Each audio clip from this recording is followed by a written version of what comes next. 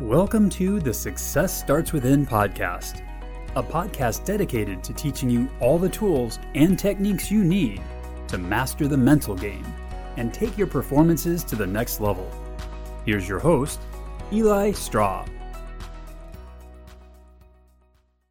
If you are afraid of making a mistake, you're likely going to hold yourself back. It can be like you're playing with your foot on the brake. Hey there, I'm Eli Straw. I'm a performance coach and the founder of SuccessStartsWithin.com. In this second video in the series on overcoming fear of failure in sports, you're going to learn why the fear of failure causes you to play timidly and hold you back during games. Now, when you're playing with this fear of failure and you have your foot on the brake, you won't be as aggressive and you won't be playing with as much conviction and confidence. There are a few examples that I can give from athletes I've worked with that really help to show how hurtful the fear of failure can be. One is a basketball player who was afraid of missing shots and turning the ball over.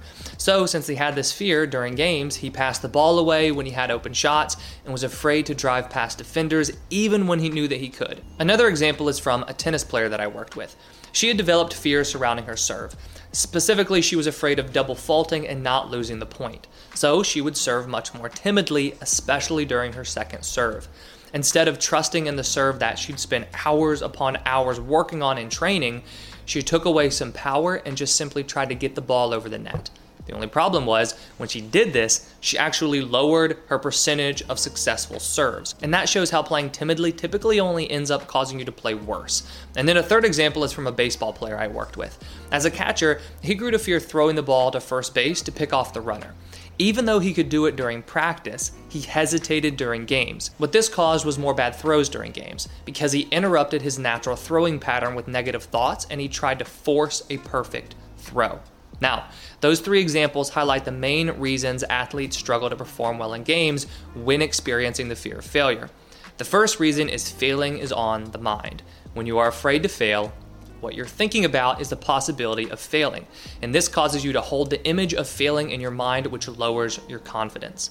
The second reason is fear leads to timid play. If you are worried about making mistakes, you are going to hold yourself back. You will play tentatively and timidly since you are trying not to make a mistake. And then third is the body's not going to perform naturally. You train hard to build muscle memory, but when you play with fear, you try to force an outcome which is going to keep you from being able to play naturally, and you're not allowing that muscle memory to take over.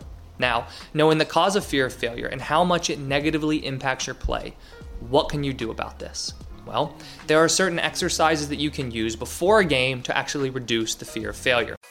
If you want to hear more mental game tips, subscribe to the podcast, subscribe to the Success Starts Within YouTube channel, follow Eli on Instagram, the handle is @EliStraw, and subscribe to our weekly newsletter at SuccessStartsWithin.com.